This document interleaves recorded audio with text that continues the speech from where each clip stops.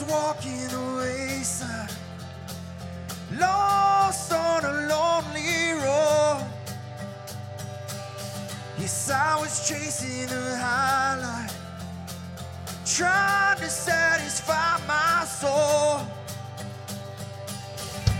All the lies I believed in left me crying like the rain. Then I saw lightning from heaven. Now I've never been the same. I'm gonna climb a mountain, I'm gonna shout about it. I am a child of love. I found a world of freedom, I found a friend in Jesus. I am a child of love.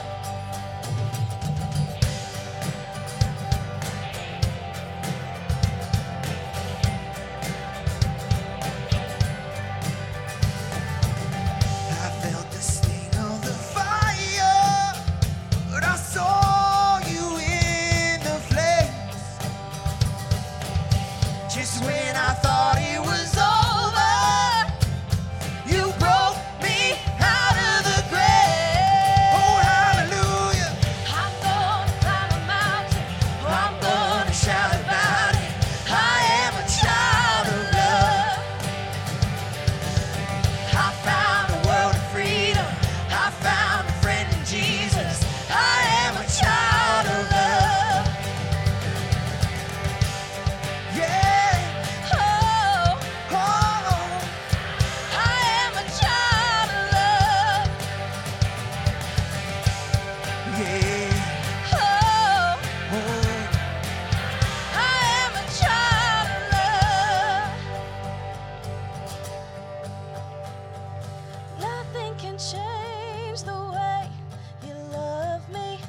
Nothing can change the way I belong to you. Yes, I do. Nothing can separate.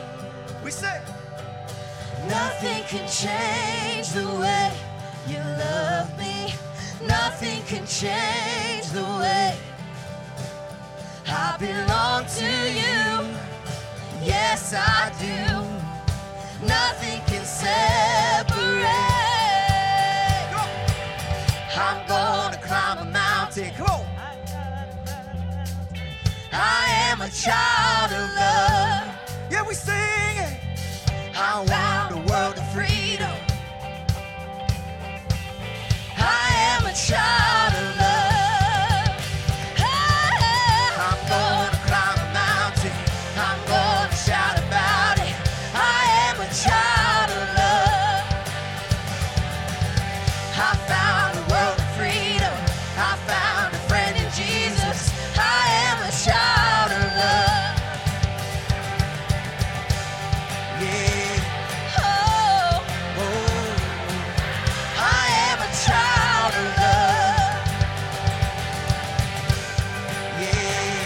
Oh, oh, I am a child of love. Let's give him some praise this morning. You can be seated.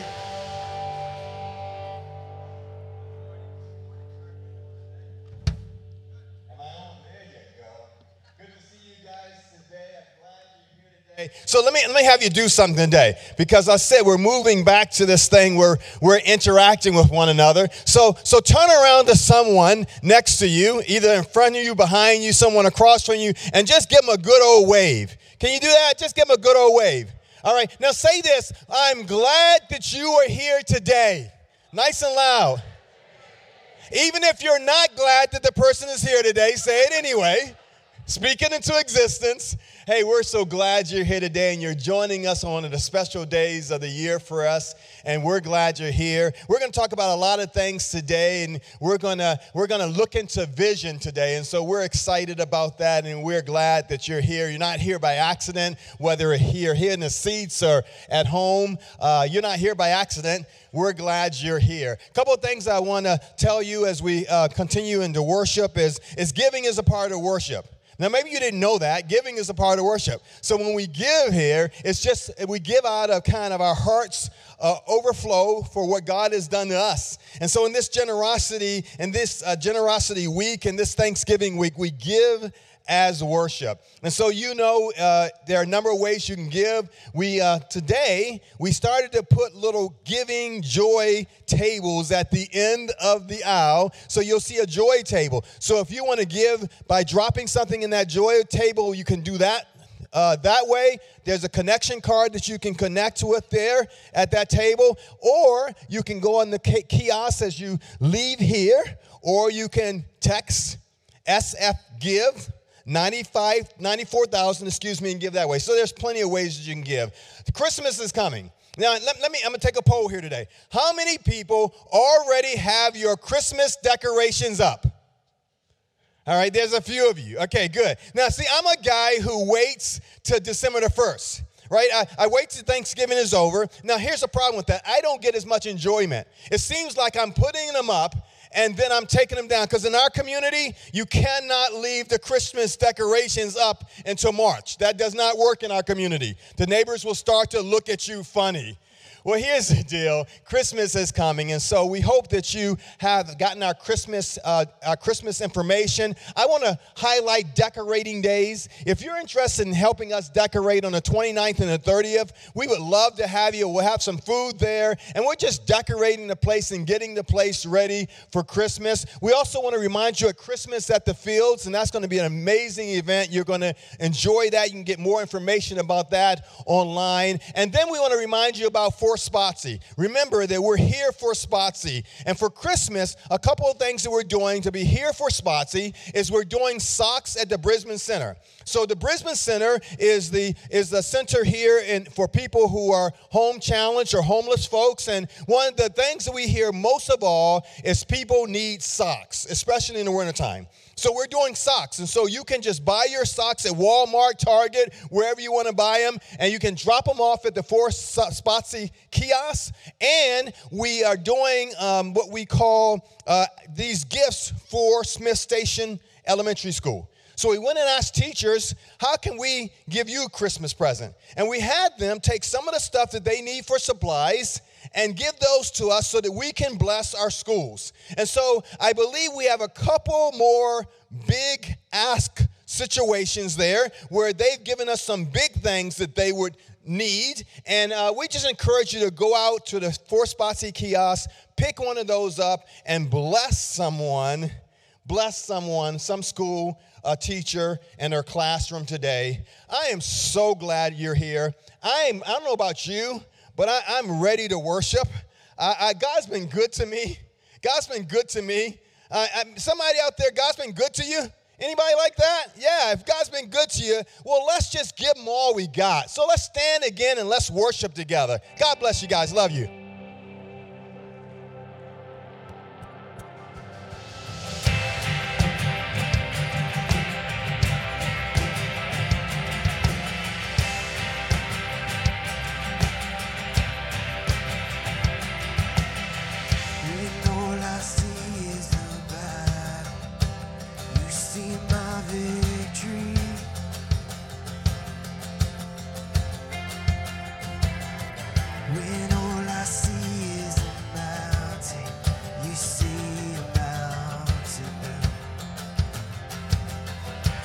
As I walk through the shadow, your love surrounds me.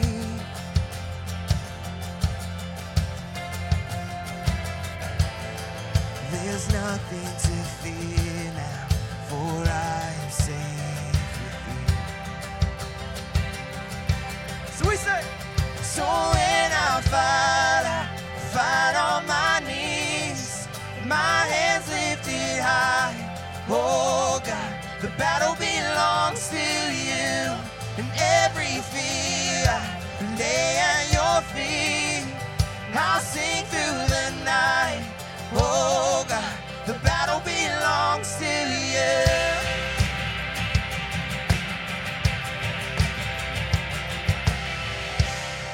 And if you are for me, who can be against me?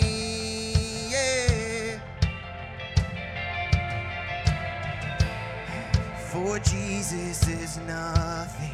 impossible with you. When all I see are the ashes, you see the beauty. Yes, you do. And all I see is the cross, God. You see an empty tomb.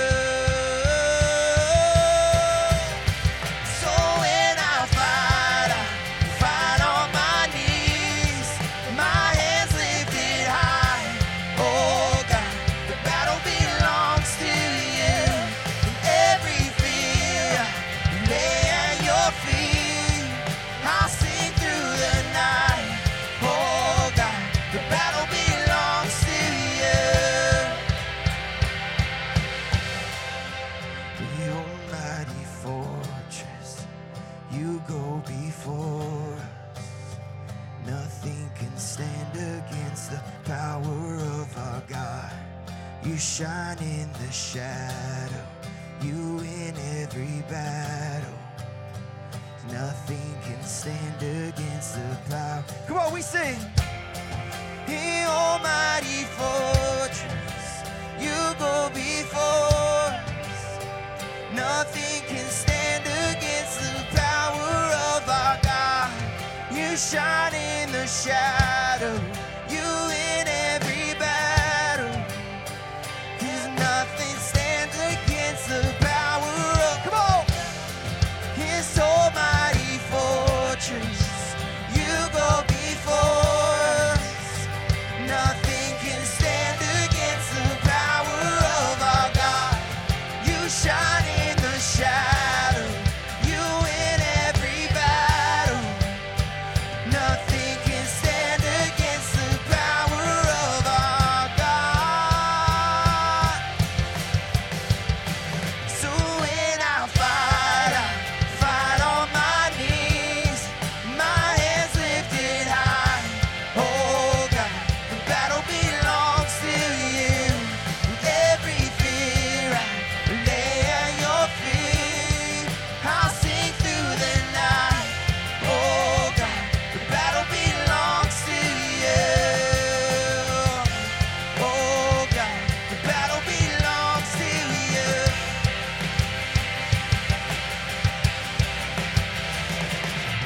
Let's give him some more praise. He's always worthy. How awesome is that we have a God that who is for us. And because of that truth, nothing is against us. And I don't know about you guys, but that gives me a reason to sing. That gives me a reason to praise with a heart of thankfulness. Can we be grateful this morning? Go!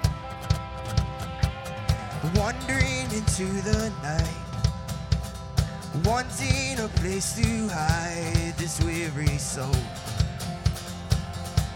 this vagabond. Yes, I try with all my might, but I just can't win the fight. I'm slowly drifting, a vagabond. And just when I ran out of road, I met a man I didn't know. He told me that I was not alone. He picked me up, he turned me around, he placed my feet on solid ground. I thank the Master, I thank the Savior, because he healed my heart, he changed my name. Forever free, I'm not the same. I thank the Master, I thank the Savior. Come on! I thank God.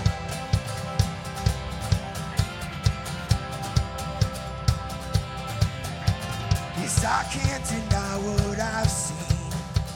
There's no choice but to believe. My doubts are burning like ashes in the wind. Said so long to my old friends, burden and bitterness. Yeah, just keep moving. No, you ain't welcome here. For now until I walk, Lord, and where I walk those streets of gold, I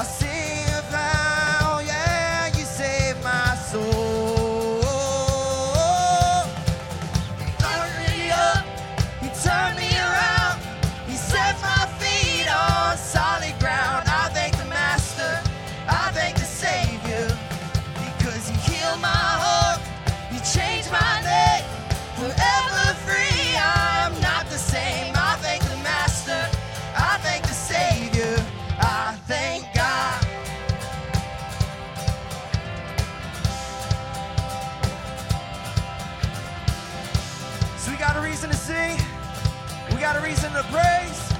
So let's declare this together. You lost another one. I am free. Yes, I am free. Who's some free people this morning?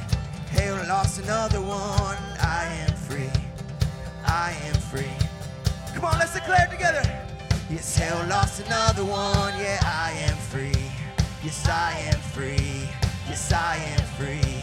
Yes, hell lost another one. Yeah, I am free. Yes, I am. And who the sun sets free is free indeed. Come on. Hell lost another one. I am free. I am free. Yes, I am free. Hell lost another one. I am free. I am free. I am free. Hell lost another one. I am free. Yes, I am free. Yes, I am free. Hell lost another one. I am free. Yes, I am free. He picked me up. He turned me around. He placed my feet on solid ground. I thank the Master. I thank the Savior.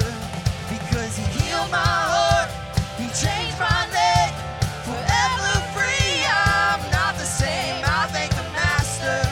I thank the Savior. Come on. I thank God.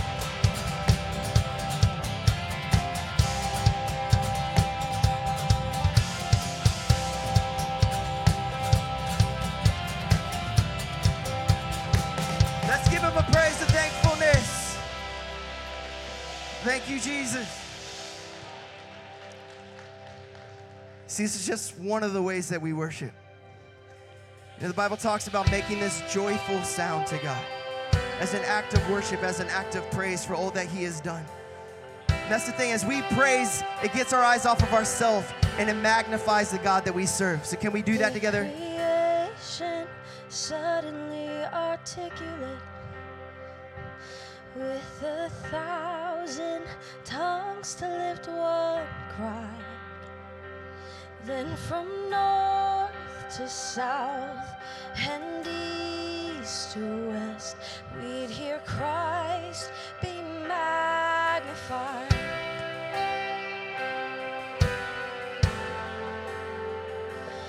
We're the whole earth echoing his eminence. His name would burst from sea and sky.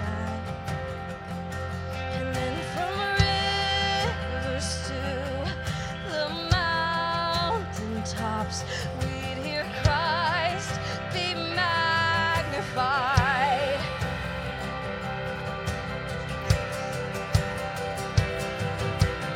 Oh, Christ be magnified.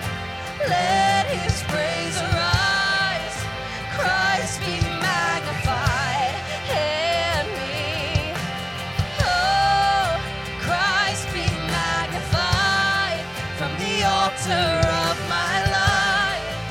Christ be magnified in me.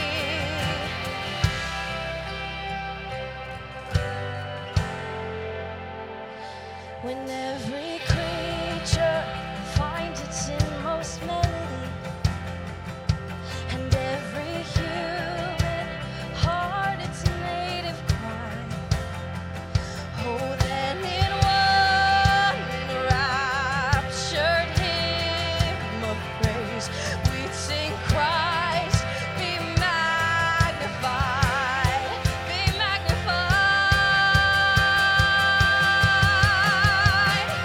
Oh, Christ be magnified. Let his praise arise. Christ be magnified in me. Oh, Christ be magnified from the altar of my life. Christ be magnified in me.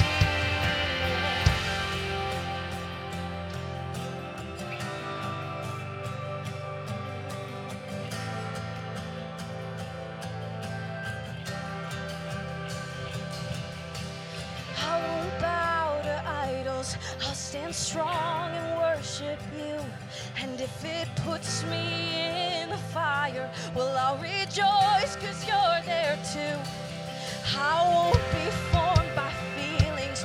I'll hold fast to what is true.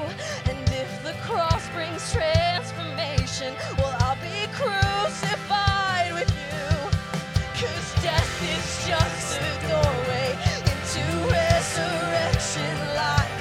And if I join you in your sufferings, then I'll join you when you rise.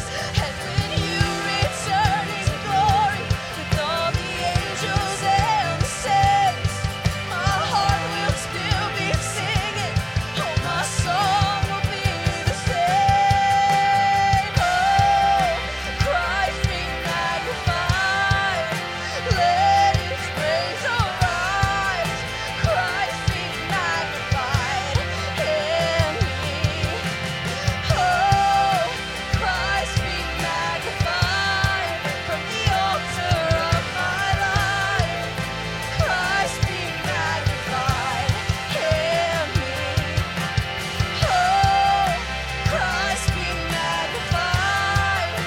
Let His praise arise. Christ be magnified in me.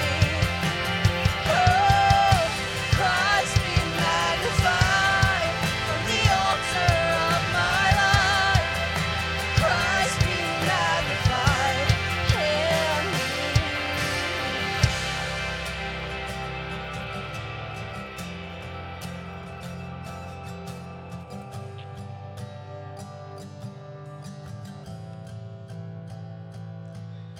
The God who is magnified in our lives. And so, Father, here we are today. We're here to worship you. And we believe that you inhabit the praises of your people. And so, Father, as we worship and as we live, as we breathe, as we interact, Lord, we want you magnified. We want you lifted up. We just believe that when you're lifted up in our lives, it draws other people. And so, Father, would you be magnified in our lives? Would you be magnified in our homes? Would you be magnified on our jobs? Would you be magnified in our schools, in the sports teams, in the boardrooms, in our marriage beds? Would you be magnified? Would you be lifted up? Would a confused and messed up world needs to see is Christ magnified in us? And so that today, Father, it's our prayer, be magnified. And sometimes, Father, that means whatever we need to put aside and whatever we need to get rid of and whatever we need to let go so that you can be magnified in our lives, Father, point that out to us. Because first and foremost, Father, we want people to see Jesus in us, in our walking, in our talking, and our going and our coming.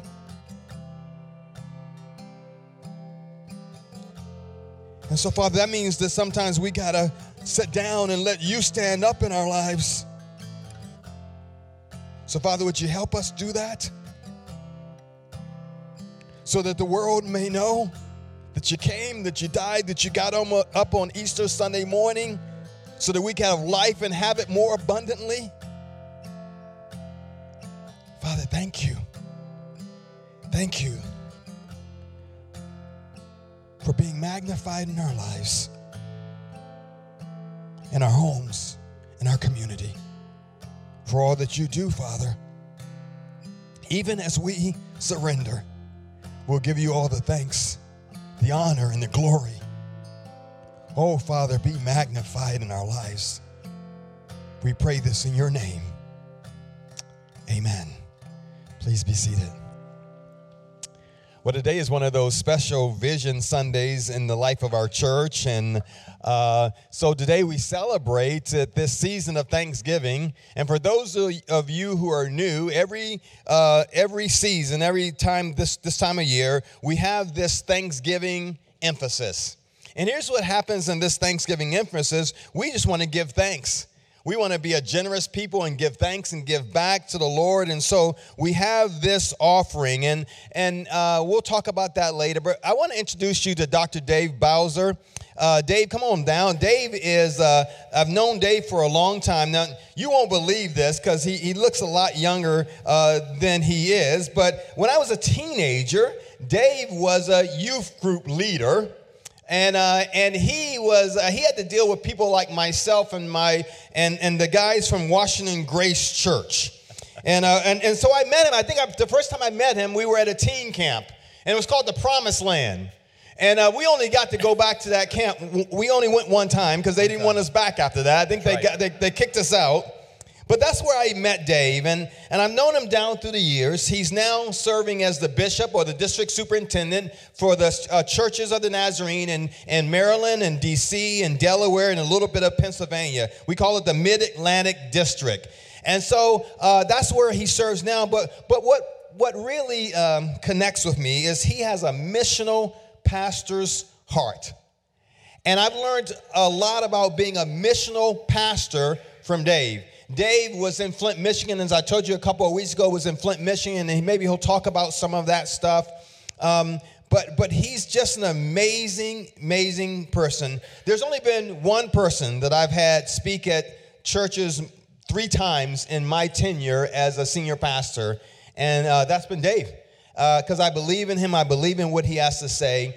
And I heard this morning he's going to share a message that I believe that will touch our hearts and bring us closer to what God wants for us as a church. Would you give a warm Salem Fields welcome to Dave Bowser?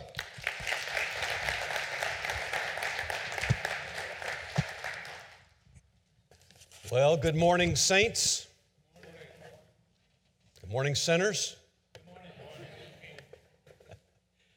Your pastor told you the story that I served as a youth worker, responsible for youth camps, responsible for activities on the Mid-Atlantic District when I was a younger pastor. Pastor James was a teenager, as he said. Just after I was elected district superintendent, I was beginning to travel to the various churches, and a man came up to me, and he came straight up to me after the service, and I didn't know what he was going to say. And here's what he said to me. He said, "Are you David Bowser?" I said, "Yes, I am." He said, "Were you the district youth leader?" And he gave me the years. I said, yes, I was. And he said, "I owe you a big apology." And I said, "Really?" And he said, "Yeah, I owe you an apology for something I did when I was a young person on this district and you were district youth worker." And I had this puzzled look on my face, and he said to me, "Do you recognize me?" And I said, "I'm sorry, I don't. It's been a number of years." He said, "Never mind," and turned and walked away. I thought, there you go. I don't know what he did. I have no idea. I'd love to know, but maybe I shouldn't know. Well, thanks for the privilege of being here today and to be with you and to share this message with you. The title of the message is "A Man Named Shirley, Bruce Springsteen, and a Crazy Church." Now, this might not be the most spiritual title you've ever heard for a sermon, but it is a title of a sermon that I'd like to share with you this morning as we think about what it means to be a missionary church. Every church lives between now and then. Every church lives between this present moment and the next moment. And here's what I know about that moment. His next will mess with our now. That's the way God works. His next will always disturb the now. And if you're a person that likes to be a camper Christian, that is the person that simply says, "I really like where I'm at and I don't really need to go any further," your life is going to be disturbed.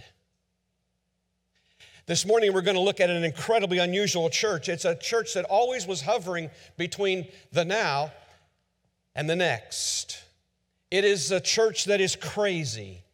It is the Macedonian church, and they were not known for their incredible worship. They were not known for their attendance patterns. They were not known for their preaching. They were not known for their outreach efforts. They were not known for who attended that church. They were known for their generosity. They were known for their giving. They were known for their generosity that overflowed and permeated everything that they did. They were known for their money and their giving patterns. And that's what made them a very crazy church. We tend not to get a lot of teaching these days in the North American church about money because it makes people mad. I've yet to find a person that was offended by teaching on money who was faithful to the church and giving money. People that mostly are offended are those that don't faithfully participate in an act of worship that we call generosity. But I've come to discover in my journey that a missionary church is a giving church. Salem Fields has a reputation.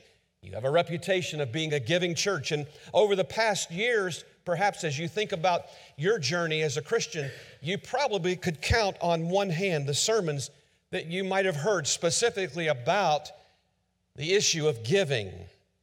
And the subject of money is one that often is very uncomfortable. But when you trace it out in the pages of Scripture, in Matthew, Mark, and Luke, 1 out of every 6 verses in those first 3 books of the New Testament deal specifically with money.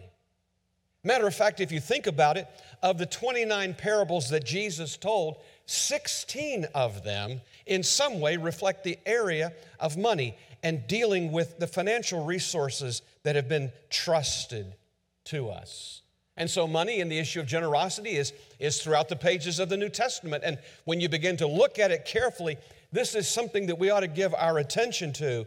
And every once in a while, I don't know if it's you or not, but every once in a while, we see a passage of Scripture, and when we see that passage of Scripture, it arrests our attention, and it causes us to ask the question, what does this mean?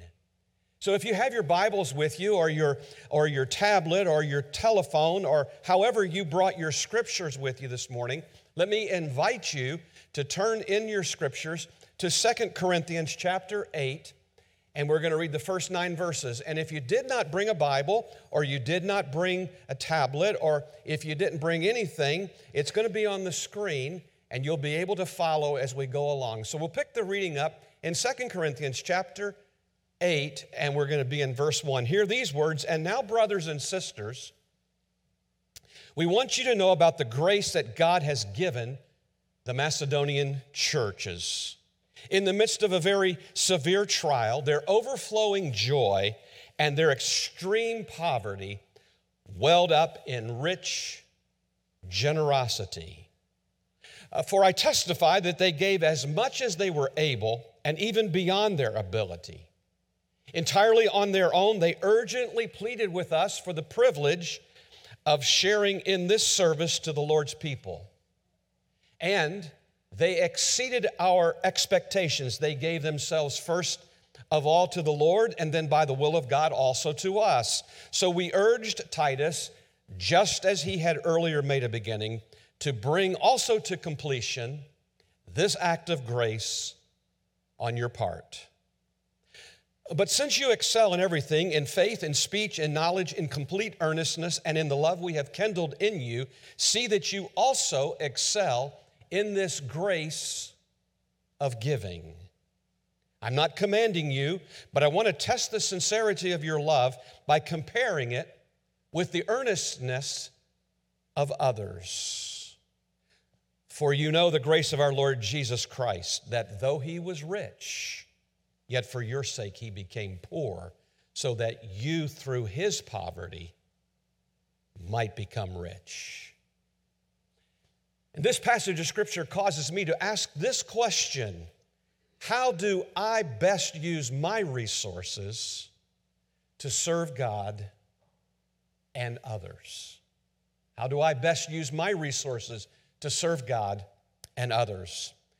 When I was in seminary preparing for ministry, we were given very specific instructions about how to conduct baptisms. And we were given these instructions so that when we became involved in pastoral ministry, when it was time to conduct baptism services, we would be able to instruct the candidates not only in the theological importance of baptism, but we would also be able to instruct them in just the practicalities of it. Things like make sure that you wear certain kind of clothing, make sure you have nothing in your pockets, make sure that when you step into the water, that you're very careful that you don't slip and fall, all of those kind of instructions. I read recently about a man that was being baptized by immersion, and he was going to be completely inundated by the water. And as he was stepping down the steps into the pool of water, he remembered that he had failed to listen to the instructions of the pastor who had told him to remove everything from his pockets. He realized that his billfold was in his back pocket, and he didn't know what to do. And so just as he was stepping down the steps into the water, he reached into his pocket and slipped his wallet up on the ledge of the baptistry. When the pastor saw what he did, he said to him, "Either keep your wallet in your pocket and let me baptize it with you, or you won't be baptized today." So that's pretty harsh. To be baptized is to say that everything that we have belongs to Him. And when I think about this church, I think about this Macedonian church. And the churches in Macedonia were located in the Greek cities of Philippi and Thessalonica and Berea, and there were some other places perhaps in the region. And this church, these series of churches were Greek churches, primarily Gentile, that is, non-Jewish churches. And the scripture, particularly in the first 5 verses that I read, we learn some things about these Macedonian Christians. And my question is, could they be said of Salem Fields Community Church in the same way that they were said of the Macedonian churches? As I read this passage of scripture, they were developing into a they gave church. That's how they were described. They gave. And I wonder if it would be appropriate for us to think for a moment about what it might be like for this church to continue that process of giving, so that when somebody says, "Tell me about Salem Fields Community Church," people would say, "They gave." When you look at this passage of scripture in verses 1 and 2, we realize that they gave generously. They gave generously. And now, brothers and sisters, we want you to know about the grace that God has given the Macedonian church. In the midst of a very severe trial, their overflowing joy and their extreme poverty welled up in rich generosity. The Macedonian churches were poor by the standards of the world, but they were extremely generous. They were open-handed with their wealth, with other Christians that were in need. You say, well, what was the great need? Well, there was an incredible famine that had hit Jerusalem, and it had impacted the church there. And the Macedonian church responded. And even though we read about the Macedonian church that were experiencing tough circumstances and extreme financial need, they were willing to give to others. They were encouraged to be faithful in their giving. And the Macedonian Christians helped despite the fact that they had problems of their own. And even though they had difficulty in their own financial condition, they gave to others. The Macedonian Christians helped despite the fact that they had problems of their own. They themselves were extremely poor. They had endured a great deal of persecution. In many ways, they should have been the one receiving the help. But instead, they were the ones giving it. Don't show your hands, but have you ever thought to yourself, and our pastor is always talking to us about giving and offering so that others will have a need met. Don't raise your hand, but have you ever thought to yourself, man, I wish there was a church somewhere that on some Sunday they would take an offering and send it to our church because we need help. The Macedonian people gave generously and willingly to help the Christians in Jerusalem. The scripture text doesn't suggest it, but they never ask, well, do you think they really deserve it? Is this a situation that they've gotten themselves into? And if they've gotten themselves into it, they should get themselves out of it? No, they gave. They gave very faithfully. But if you go on and look in verse 3, they gave sacrificially. That is to say, they gave even though they were experiencing extreme poverty. The language in this passage of Scripture is very interesting. That word means rock bottom destitution. You say, I'm not sure if I understand that. Let me see if I explain it this way. Payday is Friday, and the resources are already limited by Tuesday. That's where they found themselves. The word that's used here is the word that's used to describe a beggar who has absolutely nothing and no hope of getting anything. Yet despite their situation, they were willing to give. So sacrificial giving has nothing to do with your income or your bank account. It has everything to do with your commitment to being obedient to what God says for you to do. If you go on and look in verses 3 and 4, they gave voluntarily. They gave as they were able and even beyond their ability, entirely on their own. I was reading a story this week about Leighton Farrell, who was the minister of Highland Park Church in Dallas for many years. You may not recognize that name, but a very substantial church. And early in his ministry, he tells of a man who came to him when they were both very, very young. And when they met together, this man and this pastor made a covenant that they would tithe on their income. They would tithe 10%. They were both young and neither of them had much money, but things changed very dramatically for the man, and not so much for the pastor. And the man that talked to the pastor, who established the covenant with the pastor that they would both tithe on their income, found it very easily to tithe $1,000 when he earned $10,000. Matter of fact, $10,000 was fairly easy the year that he earned $100,000. And $100,000 was a little more difficult when he earned $1 million. But the year that he earned $6 million, he found it very, very difficult to write that check for $600,000 to the church. So he called his longtime minister friend. They had not seen each other in about 20 years, and the minister had moved on to another church. But the man asked to see the minister with whom he had established this covenant that he would continue to faithfully give in tithes to the church. And they met at a restaurant. The pastor had no idea what was up, and the man sat down at the booth and he said, I need to be let out of the covenant. This tithing business has got to stop. It was fine when my tithe was $1,000, but now it is $600,000. Pastor, you've got to do something. The pastor stepped out of the booth and knelt down right in the restaurant and bowed his head and began to pray. The man was embarrassed because he couldn't imagine what the pastor was praying silently about for so long. And eventually he tapped him on the shoulder and he said to the pastor, what are you doing? He said, I hope you're praying that God would let me out of this covenant. The pastor said, no. He said, I'm praying that God will reduce your income back to the point where you felt comfortable to pay your tithe. You say, well, that's a crazy story, but I want to tell you, when we learn to give voluntarily, God opens up the windows for us. The Macedonians gave freely and willingly. Matter of fact, in verse 4, it says, they urgently pleaded with us for the privilege of sharing in this service to the Lord's people. Now, I don't know about your church, but all the churches I've ever pastored, I've never had somebody come to me and say, Pastor, oh please, can we participate and give more money? We just want to give more money.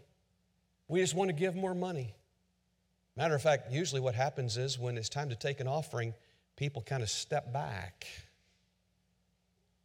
These Macedonians did not have much money, yet they pleaded with the apostle to take what they had and use it. Recently, I was in a church board meeting, and it was a church that had been fairly contentious, and I wasn't sure what was going on. And finally, at the meeting, I said, can you talk to me about ways that God is moving in your church? And I was hoping just for one activity of the Spirit of God in the life of their church. And finally, a man kind of leaned back in his chair and he crossed his arms. That's never a good sign. And he said this to me. He said, well, Dr. Bowser, I just want to tell you, we've stopped taking an offering on Sundays in our church. I was shocked. I thought, how do you pay your pastor and pay your mortgage and pay your utilities?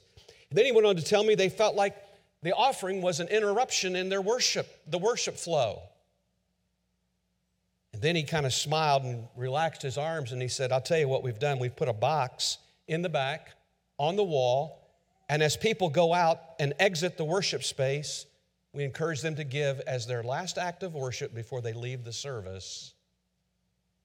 And I thought to myself, that's genius. Then he said this. He said, our giving has gone up 30% this year. In the district where I serve, we have a number of Latino churches and Haitian churches. And I love how they take the offering. They put an offering plate right in front and they say, okay, it's time to give, and everybody has to get up and move forward and give.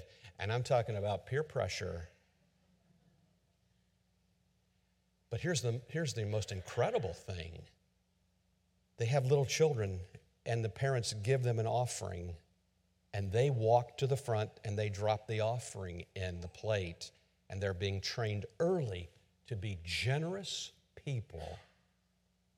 Verse 5 says this, they gave wholeheartedly. They exceeded our expectations, the scripture says. They gave themselves first of all to the Lord and then by the will of God to us also. You see, their heart went first and their generosity followed.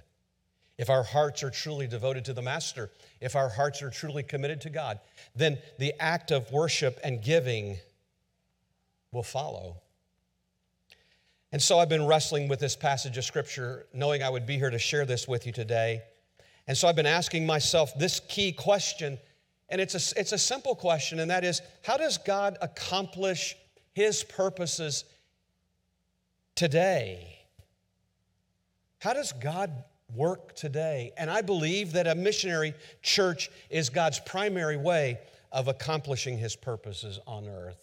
Let me tell you a story. The year was 1653, and Oliver Cromwell had placed his own stern version of Christianity upon his people and upon the pastors of England. Matter of fact, it was so difficult that many churches fell into disuse and disrepair. Many pastors were run out of town, and flocks lost their shepherd.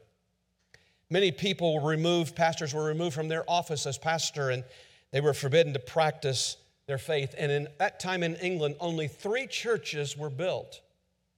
One of them was paid for by Sir Robert Shirley. A man named Shirley paid for one of those churches. And the church that he paid for was the Stanton Herald Church. And as the donor, he wanted to make sure that it served as a place, as a house for the Lord and a refuge for some of the earthly shepherds that had been displaced from their churches. And the construction of this church did not please Cromwell. Matter of fact, it made Cromwell so angry that he sent Shirley a message. And let me just paraphrase it. It simply went like this. If you have money to build a church, you have money to help in the war effort. Matter of fact, the money you used to build that church could be used to build a ship in the war. Sir Robert Shirley thought that paying for a church was more important than underwriting a regiment for war, and he refused to allocate his resources. He just simply told Cromwell, I will not do it. And for his refusal, a man named Shirley was sent to the Tower of London, where his enemies poisoned him, and at age 23, he died. So that's a very bleak story for a man named Shirley. And in truth, he would be a forgotten point in the history of England if it had not been for the people of his parish that benefited from the church that he had built. This church, if you were to go there today, there is an inscription in the stone, and it says this, and you'd find this very interesting. In 1653, when all things sacred in the kingdom were either profaned or demolished, this church was built to do the best of things in the worst of times. I don't know about you, but I want to be a part of a church just like that, that does the best of things in the worst of times. Don't look now, but we are in the worst of times. God has raised up this church, a missionary church, to do the best of things in the worst of times. In 1 Corinthians chapter 12, verse 12, Paul uses some language that I want you to hear as we set up and think about not just this man named Shirley, but a crazy church, but to set up and think about Bruce Springsteen. I know that sounds super spiritual on a Sunday morning. But this is the passage of Scripture that says this: just as a body, though one, has many parts, all of its parts form one body, so it is with Christ.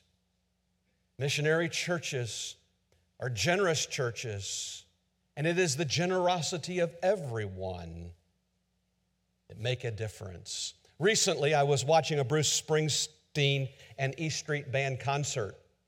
Don't look at me like you've never listened to Bruce Springsteen. Don't act like this is a shock, because many of us here could name the songs.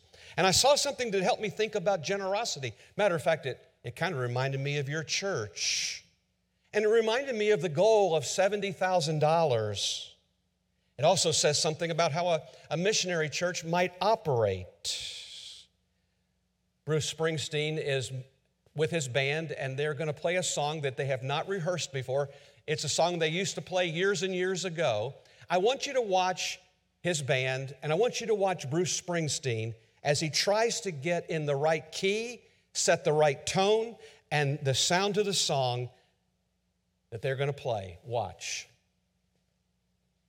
Every night we try to pull one out that we haven't played since we were, 16. If maybe ever. So let's see how we do with this. Hold on. Let's get a good key. That's too high. G maybe. Wait a minute. That's good. We try A.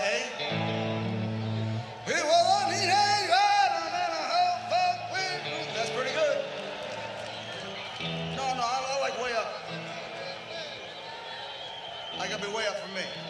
Well, here we are, you little man of hell. That feels good. It was a teenager, very high, at the top of my voice. All right, let's see how we do. Give me some slack.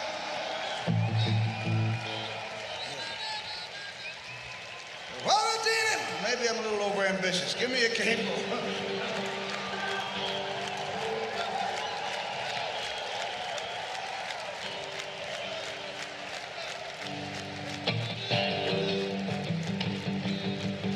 I got it. Got that horns?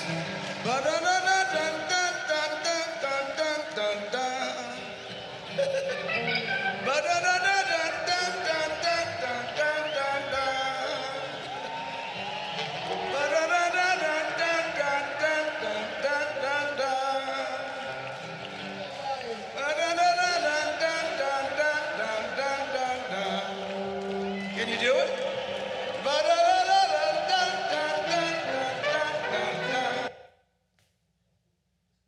You see what's happening here?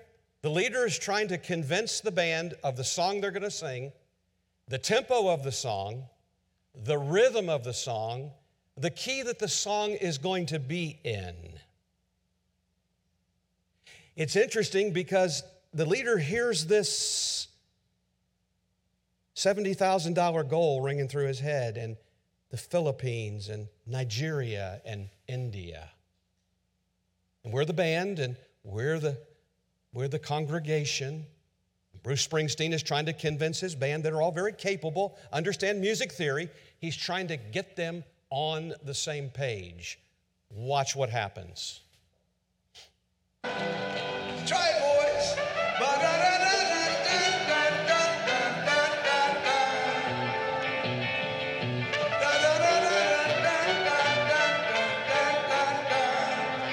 Let's hear you help us.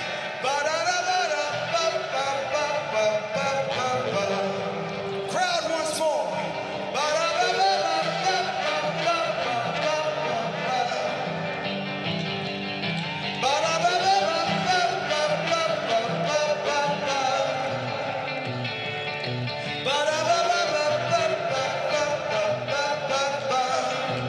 Are you ready, band?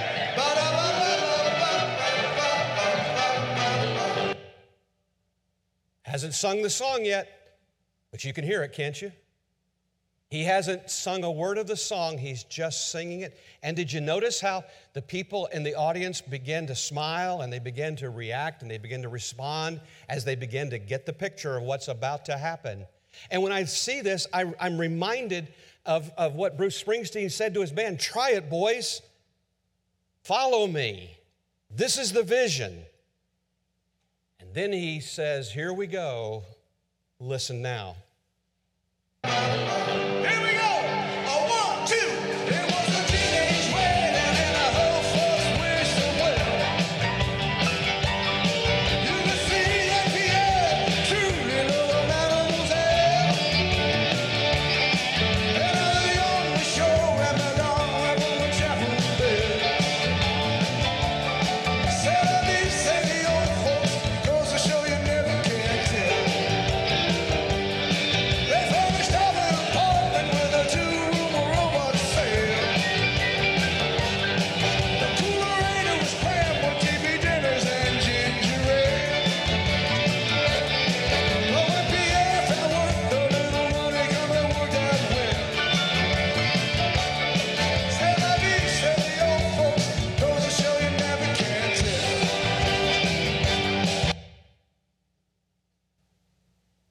All of a sudden, you begin to be swept up in the music. You begin to realize this is going to happen, and the song is playing, and the vision is unfolding, and you begin to get the idea that I'm a part of this, and I have something to contribute. And he then begins to invite each of the instruments to play, and this is where it gets very interesting, because without any music, without anything in front of them, just listening to the vision of the leader and listening to the song, each of them begin to contribute. Watch. Come on, roar!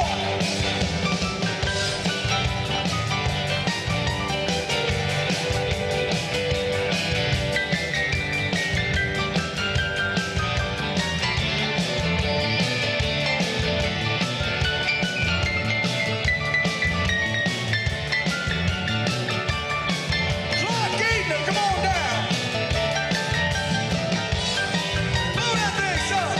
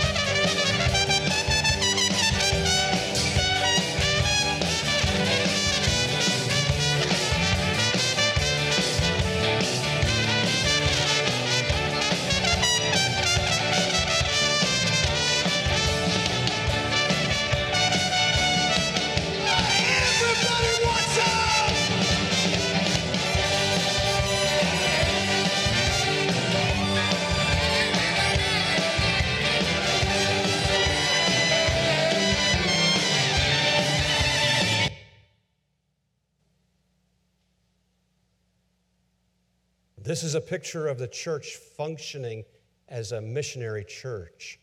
Every person playing the instrument that God has given them and being generous with that resource. You say to yourself, I can't play the saxophone, I can't sing, I can't play. Let me show you one more clip, and you're going to have to catch it very, very quick. It involves a cowbell.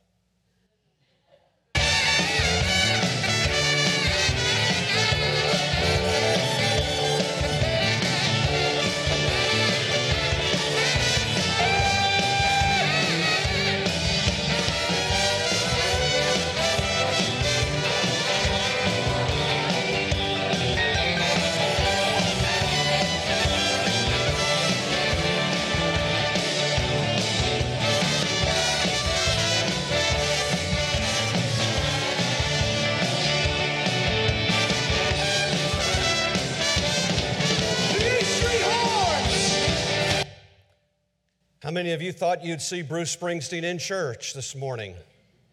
In between the first service and the second service, we got a message. Somebody was watching online and wanted to know if Bruce Springsteen was here this morning. The answer is no. Could I just say to you, every person in this church is needed. Every person in the church can be generous with the resources that God has given you. Salem Fields Community Church and Stanton Herald Church are the same church. You do not have an inscription outside as Stanton Herald Church does, but if it was there, could it be said just like this? Instead of the year 1653, what would it be like in the year of 2021 when all things sacred in the kingdom were either profaned or demolished? Salem Fields Community Church was built to do the best of things in the worst of times. Think about that.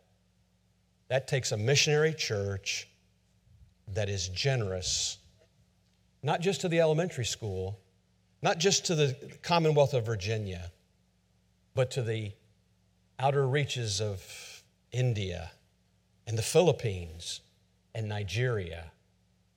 And can you believe God has invited us to partner with Him in that task?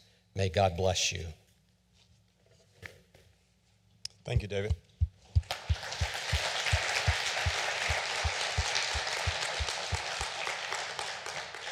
I love that Bruce Springsteen illustration. When he first played it and Bruce was trying to find his key, I was like, where is this going? But you see what happens when everybody joins in, when everybody's using their gifts, when everybody's participating, something that sounds really terrible in the beginning begins to be something that is just amazing. And so what we're doing these days at Salem Fields is we're trying to move forward this vision of people belonging, believing, and becoming. And not just here in Spotsylvania County, but around the globe. The Thanksgiving offering is not something that's for here. We're doing for Spotsy here and different things like that here. But we're talking about taking the message of hope to 156 world areas, including Nigeria, in India, and the Philippines. You see some of the things that are happening in these places because of you, because of your generosity. Manu Kubadi, who is leading our work in India, and he's watching today. How you doing, Manu? He's watching today. He constantly is in communication with me. And it's been amazing to see how pastors that couldn't eat and their families couldn't eat because of the pandemic and because people are day laborers and they work during the day, and because everything was closed down, they couldn't get work, which meant they couldn't eat. And because you gave last year in the Thanksgiving offering, he could take food and he could bring food to those pastoral families. He could bring food to children because you gave. And Nigeria, the ministry that we've been involved in with James and Charity for the longest, and the soccer camps that they're doing there. Things are really, really tough in Nigeria.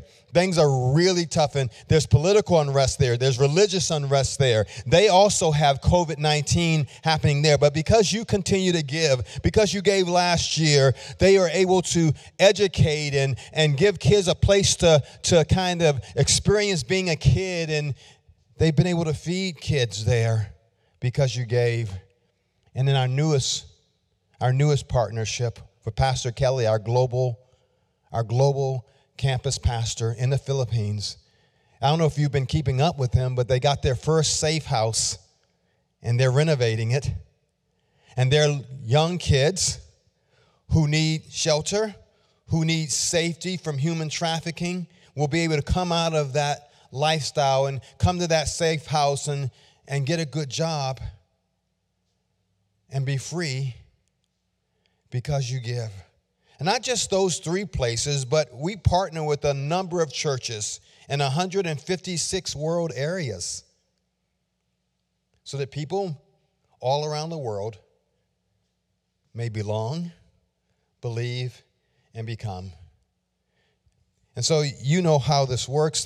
There's a card there on the seat in front of you, near you somewhere. And that card, we're just asking you to make a pledge between you and God. Here's the deal. You don't have to sign it because I don't want to know who did it. I just want to know where we are in the pledge giving. If you want to, you can. If you don't want to, you don't have to. You can do it online. There are a number of ways you can get the information to us, but we want you to get it to us so we know how we're doing. Here's one of the creative ways that I've decided to do it. Meta, the new Facebook. Anybody know that Facebook changed its name to Meta? Well, here's the deal. They're going to match up to $8 million given to nonprofits up until Giving Tuesday. Now, this is interesting. What are the chances that you could give something and have your money doubled by Facebook? So here's what I did. I have a site. If you go to my Facebook account, I have a site there called Salem Fields Global Connection, and I have a goal of $5,000. I already have like 1,000 in the 2 days. And so here's the deal. I'm just trying to get my friends, the people who know me. I mean, who wouldn't want to give to kids? Who wouldn't want to give so the kids can eat, so the kids can be safe, so the kids can live somewhere in a positive environment? Who wouldn't want to do that? People are giving all the time. Why not to Salem Fields Global Connect? And so even if I raise $2,500, it becomes $5,000 because it gets doubled. Maybe you have some friends on Facebook. Maybe this is a creative way that God would use you. Here's the deal. I don't know what God wants to do. Maybe God will have you do something else creative. But here's the deal. I believe that the $70,000 that we will raise this year between now and March the 31st will allow us to connect with some people so they belong, believe, and become. And I believe with all my heart that what we do here impacts Spotsy and beyond. I believe there are people who will eat because you give. I mean, I got pictures I can show you. There are people who will be in safety because you give. These are our folks. These are folks that we support. James and Charity, Manu Kubati, Pastor Kelly. These are people you support. These people you help do the mission. I'm so glad that this is a generous church. It was a generous church way before I got here. I'm just kind of stepping in the footsteps of folks who preceded me. So sometime this week, fill that card out, drop it in the offering box if you want to. Anyway, however you do it, get it to us so we know where we are. Thank you for being generous. Thank you for all that you do for Spotsy and beyond. You have a pastor much like Bruce Springsteen that sometimes just sits back and watches a generous church in action and thanks God for you. So there are a lot of things that I'm thankful for this Thanksgiving. I'm thankful to be a pastor of a church that's just generous. I thank God for you. I thank God for what he's doing in your life. And I thank God that he's going to do even more. As we say, Lord, be exalted in our lives. Let me pray for you and let you go. Father, thank you so much for this day. Thank you so much for this word. This is this good word. Father, you long to be exalted in our lives. You long to be magnified in our lives. And Father, part of that is just us saying, God, here I am. Be magnified in me. And Father, I realize that when I surrender my life to you, you get my wallet and my investments. You get my checkbook. You get my Cash App. You get everything else that belongs to me.